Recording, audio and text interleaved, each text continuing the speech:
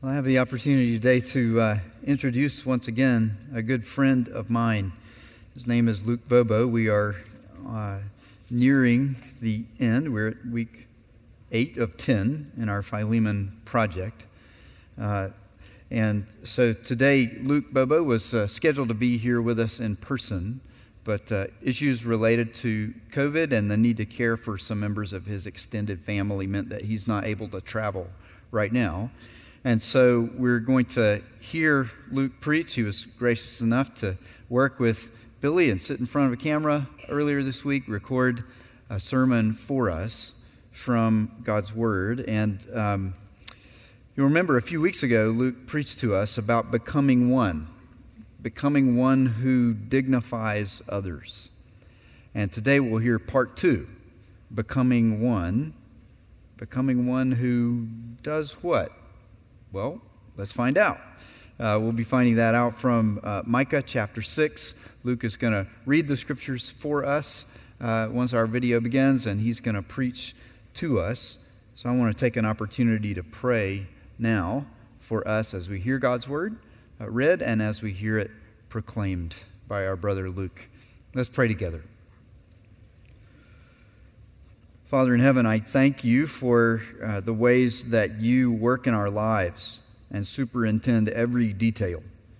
And so it's by your goodness and sovereignty working in my life that the path of my life intersected with that of Luke Bobo in the late 1990s as we sat together over the scriptures and studied and learned together. And I thank you for the friendship that has lasted over decades now. And I praise you that now that friendship with Luke can become a blessing to new friends and new family here that you have given me and Tricia and our children at InTown. Lord, we ask that you would teach us today. Give us new ears to hear your word in a way that we haven't heard it before. Give us new willingness to love every truth that you teach us through your servant, Luke Bobo, today. Give us new willingness to obey and practice everything that you call us to. Give us new joy and strength, because some of what you call us to will be difficult. It may be uncomfortable. It may overwhelm us. That's not an altogether bad thing, Lord. For us to feel that we are not enough, well, that's actually the beginning of true faith in Christ. Help us to know that we will never be enough, but we will never be alone. We will be with Christ, and He will be in us, and His Spirit will be giving us power and changing us. And so, because we are in Christ, and Christ is enough, then we will find that we can be enough, not because of us, but because of Him. Would you help us to know that and celebrate it and treasure it and live it? Take us one step closer to that joy and that power today through the preaching of your word, we pray. Amen.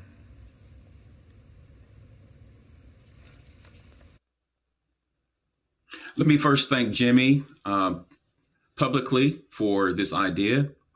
I thank him for the invitation to join him and Thurman and Stephen on this project. I thank him publicly for honoring us by inviting us to have a seat at the table to shape this series. What an honor it has been. Of course, I will not see you guys again until March 28th, so I wanted to say this now.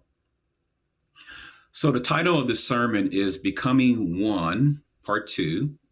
Becoming One, Part 2. Let me encourage you to turn to Philemon, of course. Turn to Philemon, and you'll keep your finger there. And then I invite you to turn to the Old Testament, the minor prophet Micah.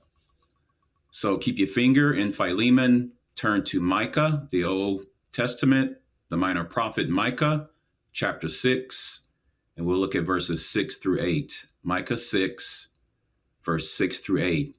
I'm going to read this from the Message Bible, crafted by Eugene Peterson. Again, Micah 6, verse 6 through 8, Old Testament. Again, I'm reading from the Message Bible, and we find these words recorded. How can I stand before God and show proper respect to the high God? Should I bring an armload of offerings, topped off with yearling calves? Would God be impressed with thousands of rams, with buckets and barrels of olive oil? Would he be moved if I sacrifice my firstborn child, my precious baby, to cancel my sin? But he's already made it plain to you how to live, what to do. Let me read that again. But he's already made it plain how to live, what to do. What God is looking for in men and women is quite simple. Do what is fair and just to your neighbor. Be compassionate and loyal in your love. And don't take yourselves too seriously. Take God seriously. So the last time I encouraged us to become those or one who treats others with dignity and respect, because every person you meet is made in God's image. And this should be a slam dunk, quite frankly, for Christians, because we believe the Bible is true, and therefore we're called to live it out. Today, in this Becoming One Part 2 sermon, I want to encourage us to become those who do biblical justice. Notice I did not say social justice. We get so wrapped around the axle, we get so bothered when folks say social justice. Can we agree on biblical justice? I wonder if Satan just laughs at us for getting so bothered by the minutia. I don't like, quite frankly, the phrase social justice because I think it's redundant.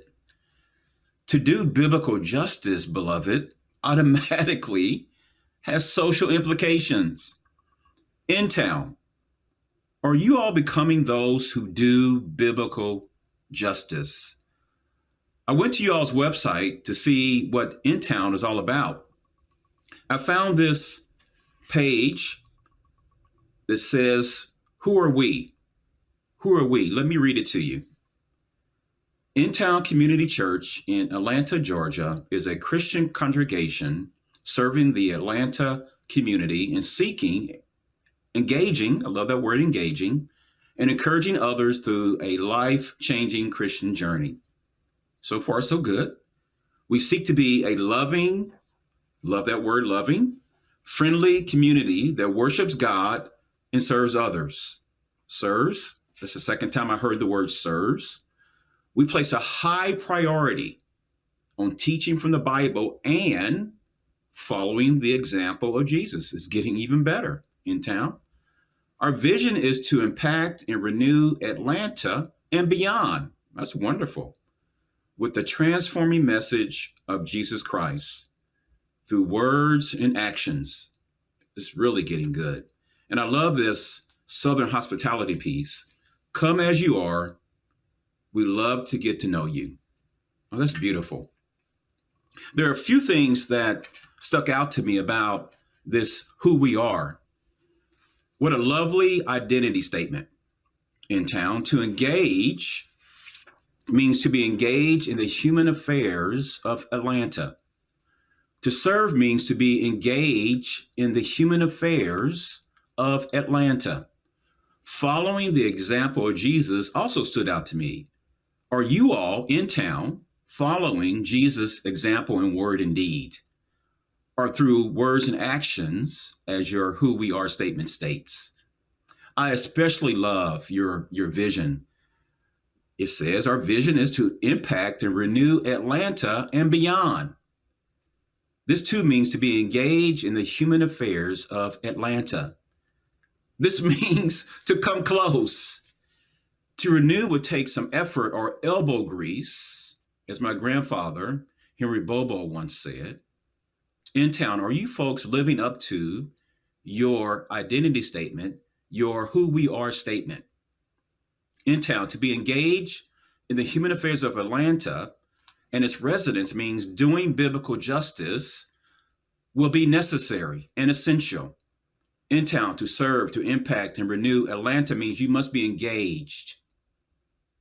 You must be engaged. Your words in doing biblical justice, because institutions are broken and sinful. And this reminds me of Divided by Faith, written by Michael Emerson. Divided by Faith. He also wrote United by Faith. He surveyed white and black Christians across this country in Divided by Faith. And what he found was white Christians said, we can solve this race problem with individual relationships. The black Christians said, yes, it's individual relationships, but also institutions. See, we must seek justice in our institutions. Let me say it this way, and I'm quoting from a document called The 12 Elements of Economic Wisdom. Listen carefully. The church is not the church if it does not stand for biblical justice. The church is not the church if it does not stand for biblical justice. Several white guys smarter than me wrote that statement. A church of Jesus Christ that is not engaging in biblical justice is an oxymoron. It doesn't make sense. It doesn't compute. A church of Jesus Christ not engaging in biblical justice is an oxymoron. It doesn't make sense. A church that does not engage in biblical justice is one that God doesn't recognize as his church. In town, are you guys engaged in biblical justice? And that's a question that demands a yes or no response. So what is biblical justice? Very simply, biblical justice is righting wrongs fairly and impartially.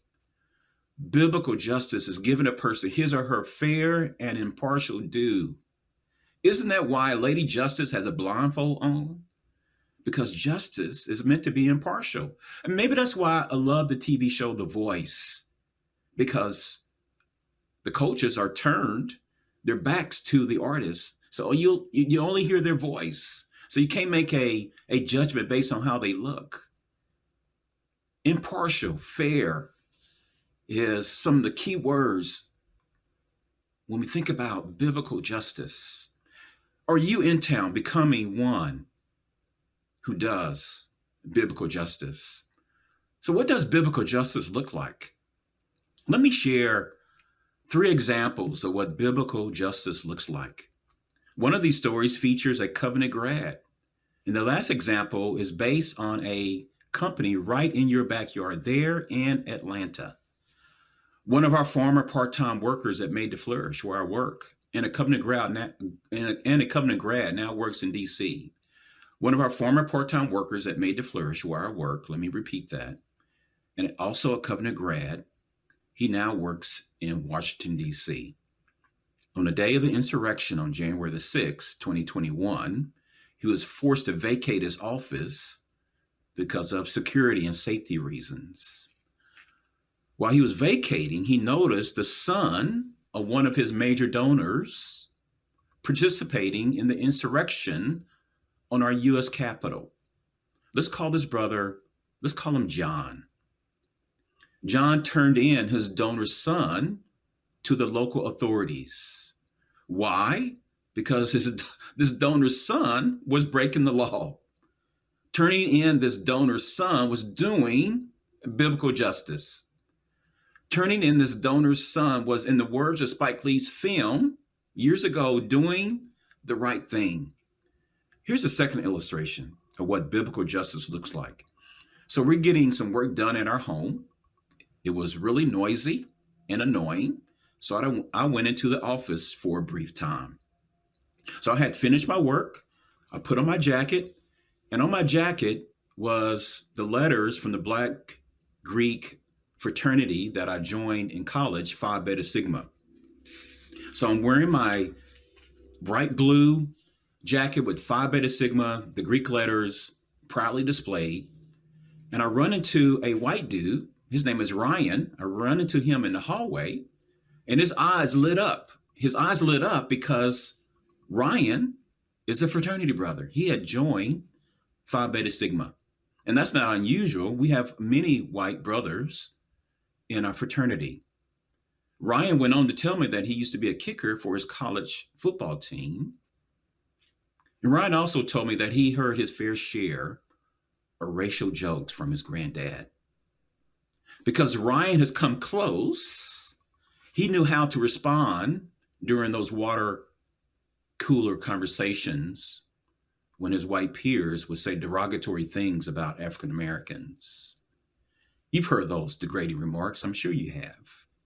Maybe around your Thanksgiving dinner table, where there's only white folks. Or maybe you've heard similar derogatory statements in the boardroom when there's only whites present.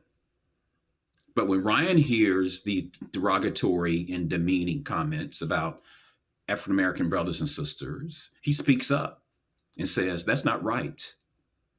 You see, Ryan is becoming one who does biblical justice, my friends.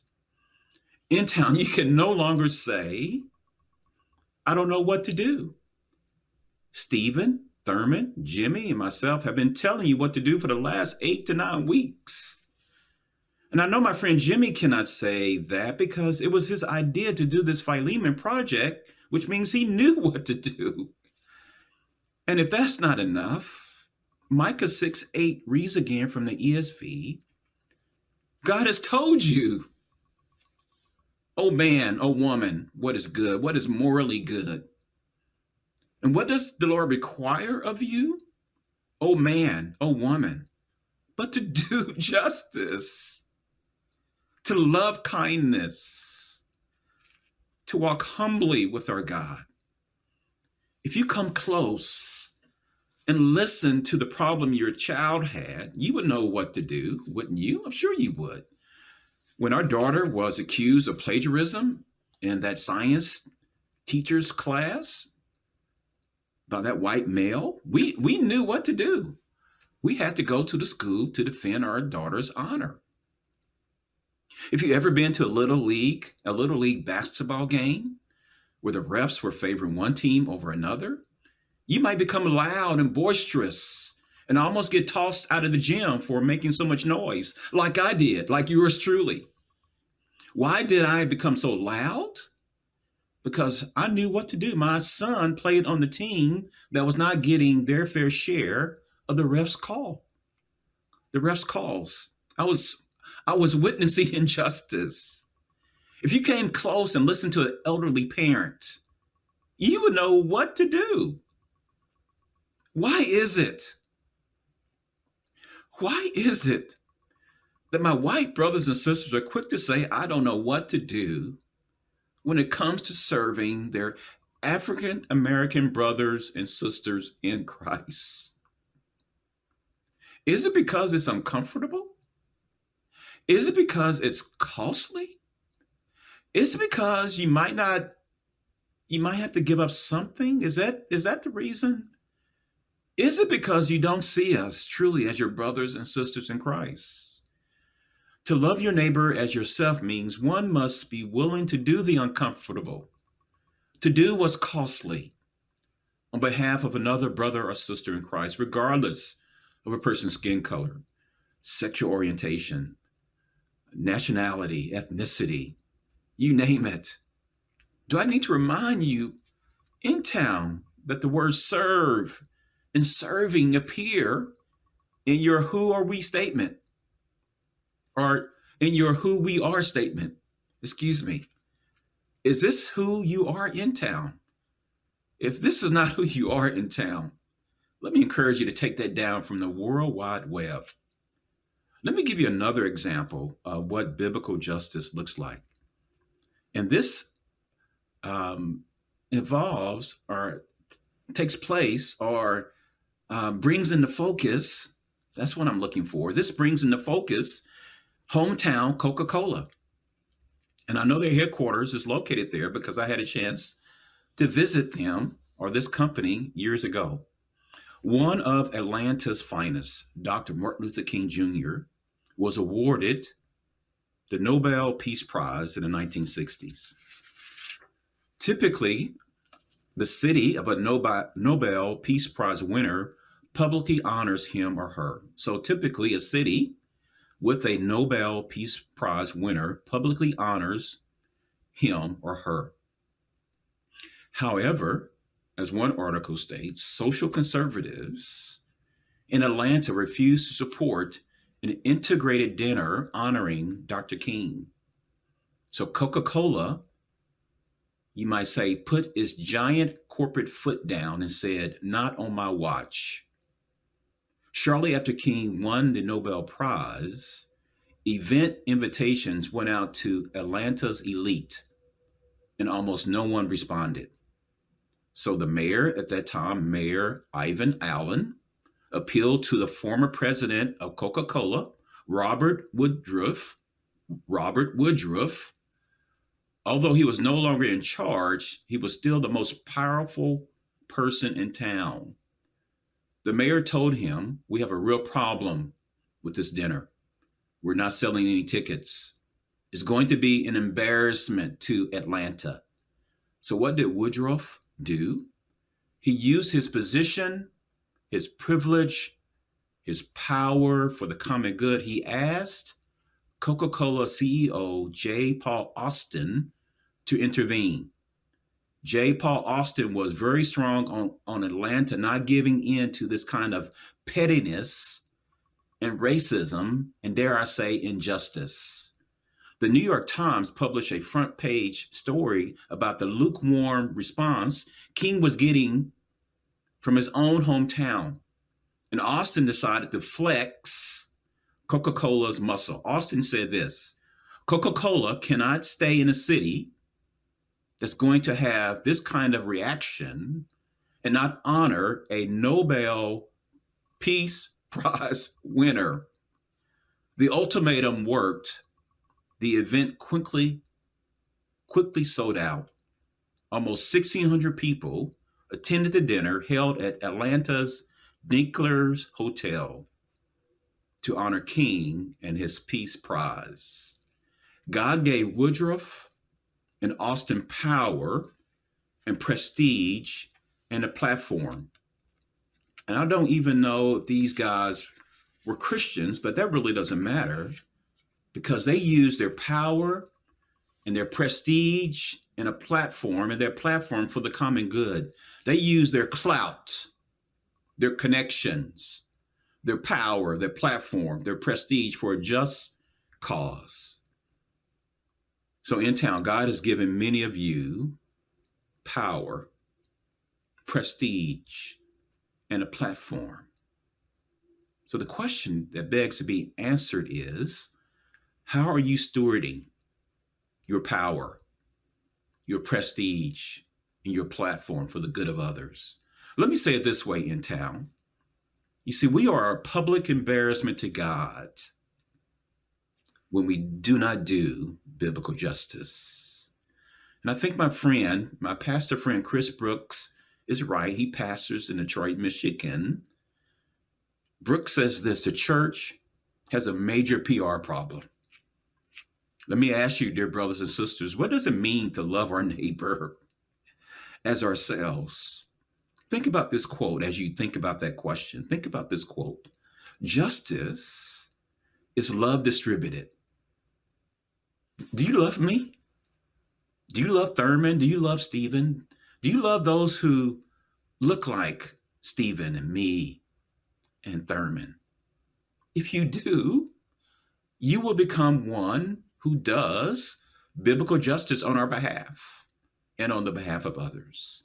Brian Stevenson of the Equal Justice Initiative once said, once we see something or learn of something that is unjust, we are implicated. A trained lawyer who tries to get innocent men and women exonerated from death row, he said, we are implicated to do something. We're implicated, beloved friends, brothers and sisters in Christ, to do biblical justice.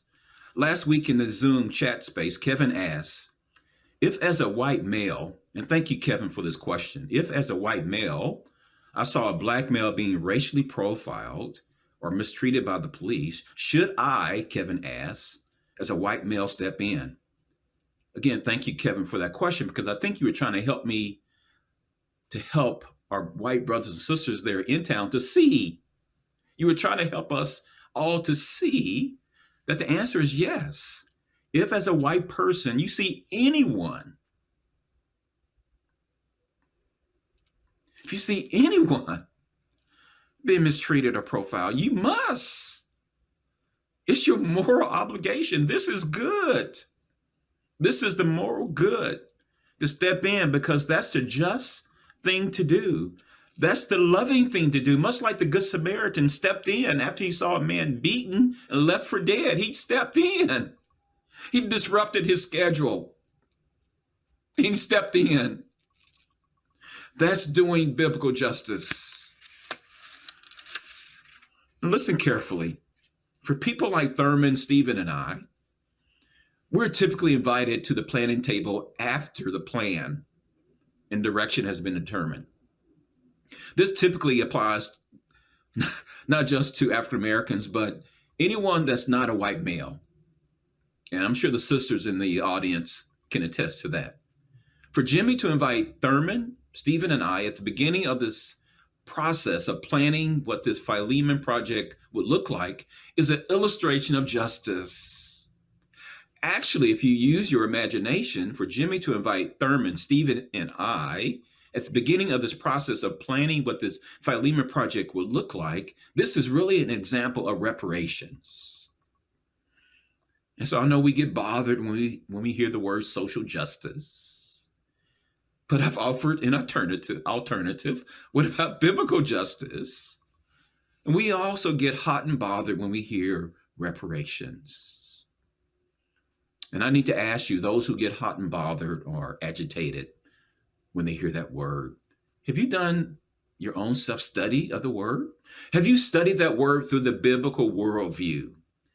Have you studied that word through your precious and lovely Reformed theology? And it is precious and lovely.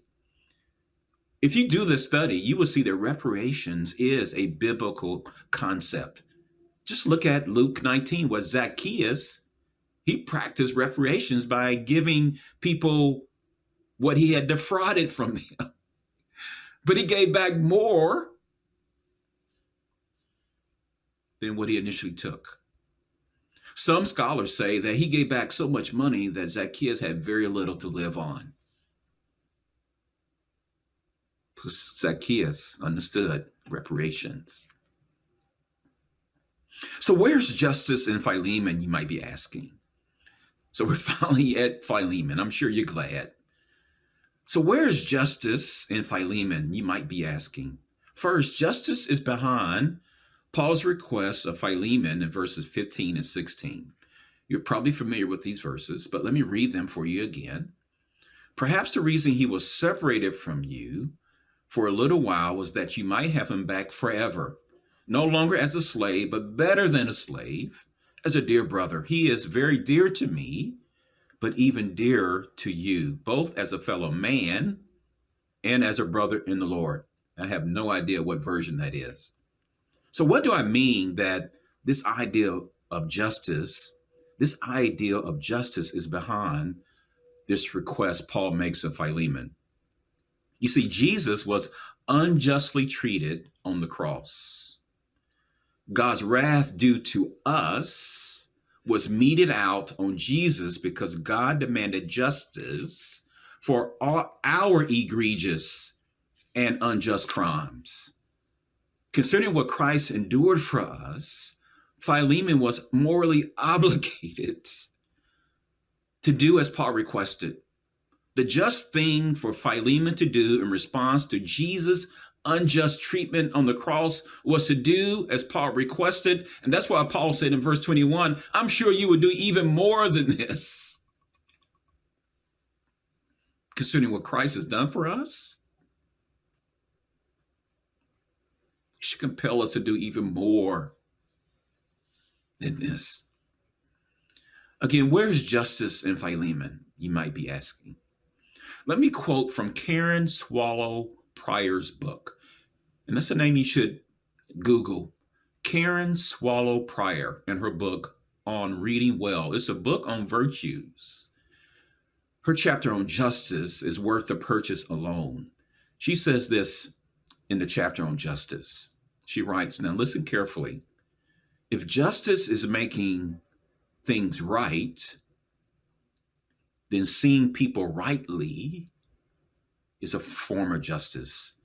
Then seeing people rightly is a form of justice. This should remind you of the Imago Dei.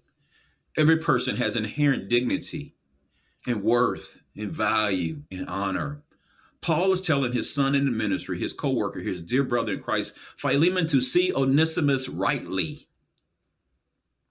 As a covenant member, Philemon, Onesimus is no longer a slave. He's better than a slave. See him rightly, brother. He is now a dear brother in Christ. Paul is demanding Philemon to practice biblical justice. Paul is commanding Philemon to see Onesimus rightly, to see Onesimus justly, not as a slave, but rather as a dear brother in Jesus Christ. Maybe that is your hang up in town. Maybe you don't see others who look differently from you as rightly, as Prior suggests. I just don't get it in town. You're getting sound theology expounded from the pulpit at In Town. I know you are. I know that for certain because you have a wonderful, bright, and humble pastor in Dr. Jimmy Agan. So again, back to the first week when I first said this, we read the same Bible, guided by the same Holy Spirit, but yet, my friends, you at In Town are slow to get what God requires of us in Micah 6:8 to do justice. In Town, maybe your hang up is not knowing the significance of the cross. Do you remember what happened at the cross? Crimes were committed by us, lawbreakers, covenant breakers, chronic lawbreakers, chronic covenant breakers. God, the righteous judge, was owed justice. Instead of justice being meted out against us, justice was meted out on his son, the non-criminal, the innocent one, the guiltless, the sinless one. God meted out justice on his son on our behalf. Maybe in town, you all don't understand the gospel. Is that it? Maybe your hang up in town is that you do not know God's heart. You cannot read the Old Testament and not see these two words repeated often, righteousness and justice. In preparing a sermon out of Jeremiah, I read that book twice, all 52 chapters. And in that book, in the Minor Prophets, we see this couplet, justice and righteousness repeatedly. Christ's sacrifice paid our sin debt. 1 Peter 3:18 puts it this way in the ESV. For Christ also suffered once for sins, the righteous for the unrighteous, that he might bring us to God, being put to death in the flesh, but made alive in the spirit. Listen to the same verse from the granddaddy of them all, the King James Version. For Christ also hath once suffered for sins, the just for the unjust, that he might bring us to God, being put to death in the flesh, but quickened by the Spirit. You see, doing the right thing is doing the just thing. Doing the just thing is doing the right thing. We owe God to become those who do biblical justice because of what God has done for us and what he continues to do for us day in and day out, moment by moment. God continues to bless us. We owe it to God. I'm sure you've heard Jimmy say, when you think about the indicatives of Scripture, what God has done for us in Christ, then we are compelled to obey him. That's the imperatives of Scripture. Indicatives motivate us to obey the imperatives. Doing the right thing is doing the just thing. Doing the just thing is doing the right thing. Maybe that's why the Apostle James writes in James 4:17, so whoever does the right thing, so whoever knows the right thing to do, it says, and fails to do it, for him it is a sin. So whoever knows the right thing to do, James writes, and fails to do it, for him it is a sin. In town, I beg of you, I plead with you, become those who do biblical justice. And there's an opportunity right under your noses to do biblical justice. So I asked Jimmy to give me the zip code where In Town is located. And I asked for neighboring zip codes as well. In Town, as you know, is located in zip code 30329. The median household income of this zip code area is $58,000. With 14% of the families in this area, in this zip code, 30329, living in poverty. So what do you hear when you hear the word poverty? Of course, some of these folks probably have made some bad decisions, bad financial decisions. I grant you that. But I also hear injustice. Comparing those who live in the 30329 zip code to those living in the 30326 zip code, their median household income is a whopping $108,000. $108,000. So let me ask you, In Town, doesn't that big disparity demand some checking into, some investigative work? Doesn't that sound suspicious? Yes, sure. Maybe the folks living in 30326, that zip code, earn this standard of living fair and square. I grant you that. That's possible. However, I also know we live in a fallen world. We live in a world of greed. We live in a world of trying to get one-upmanship on others. I would bet that some injustice has happened in the past, like redlining that I talked about a week or so ago, or restrictive covenants that has led to this big disparity. Don't be naive, In Town. Redlining practices have been outlawed, but they still take place. Redlining is still taking place today. Just it's a bit more sophisticated. God loves justice, In Town. God loves justice, In Town. God loves justice, In Town. God's redeemed people love the things he loves. In Town, you are God's redeemed people. Congratulations. Do you love justice as his redeemed people?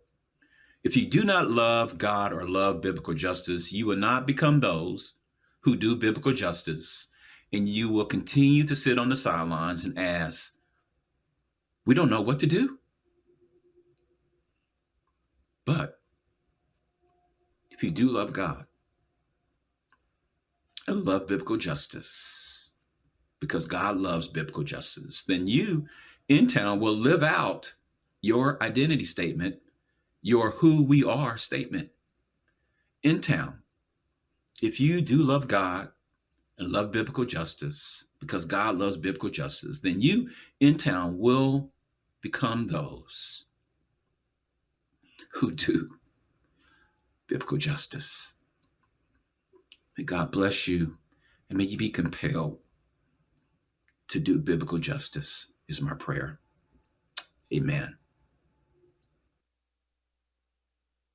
So at this point in our service, we typically respond with a focus on offering. But before we do that, let's take a moment and unpack what we just experienced. Knowing people the way that I do, and even just sort of examining my own heart, some of us may be responding to what we just heard from Luke with joy, saying, you know what, I've been around churches for a long time, and I've never heard such an honest challenge to justice from a black brother in Christ. I have been waiting for this for a long time, and I'm incredibly excited. Some of us aren't responding that way. Some of us are responding with a sense of kind of a how dare you?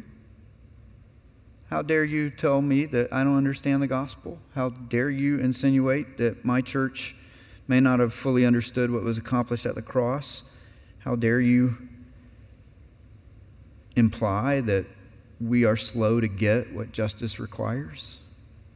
Kind of a reaction of defensiveness. Some of us are kind of torn maybe between those poles. Like you're not sure quite whether to celebrate. I've been waiting for this for such a long time, or kind of get very defensive, stiffen up. Who is this person accusing me of such terrible things? I don't know how you're responding. I do know a bit of what you're experiencing, however. First of all, we're experiencing life in the body of Christ. When you read the scriptures, you read that God's people, there have always been moments of tension, of leaders among God's people having things to say to God's people that might not be easy to hear. Some of those leaders are called prophets. And I would submit to you that if you're responding right now in a way that says, I think Luke may have overstated the case, maybe he was being a little extreme, read the Old Testament prophets again. And we'd be pretty uncomfortable hearing from prophets if we were uncomfortable hearing from our brother Luke. We're also experiencing what it's like to be a church unified by faith in Christ. We're not unified by our race. We're not unified by our experiences of fairness or justice in this life. We've had different experiences of those things. We're not unified by the solutions that we might be drawn to for the problems we see in the world. We aren't unified by what we think is the best way to speak publicly about some of these issues. Luke will use phrases and say things in a way that I will never choose to, because we're different people, we're different personalities, different backgrounds and expertise. He can talk about economics because he has expertise in that area. I try to steer clear because I'm just kind of a baby when it comes to those things. But we're one in Christ, we're brothers in Jesus. And part of that unity means bearing with the discomfort of styles, personalities, experiences, backgrounds that we may not share. Part of what you're experiencing, though, today is it's the gospel. It is you bearing discomfort because of someone else's failing. You heard Luke speak frequently and passionately, and you could tell there's pain in hearing, I don't know what to do. Hearing white Christians say, we don't know what to do. Now, where does Luke hear that? I'll tell you one place he's heard it. He's heard it from me. And so if today, being challenged for having asked that question, you're thinking, but I never asked that question. You're experiencing discomfort because of my offense. Luke heard me say that phrase in a prayer last week. Prayer. The way I worship caused my brother concern and made him uncomfortable. And we spent the week talking about it. It would have been very easy for Luke to say, I'm out. I'm tired of hearing people like you ask this question. I'm out. I'm giving up. I'm gone. It would have been easy for me to say, brother, give me a break. You're critiquing my prayers now? It would have been so easy for us to walk away from one another because of awkwardness or discomfort. Or it would have been easy just kind of sweep it under the rug. Hey, brother, don't mention this to anybody, okay? And whatever you do, don't weave it through your sermon. On the cross, Jesus bore not only discomfort, but absolute judgment for things that he did not do. I want to thank you today for being Christ-like and bearing discomfort because of something I said, something I did. Do you see the gospel in that? That you are being Christ to me? If you feel discomfort today because of something you never thought or said or did, and you bear it simply because we are one out of covenant love, that is what Christ has done for us.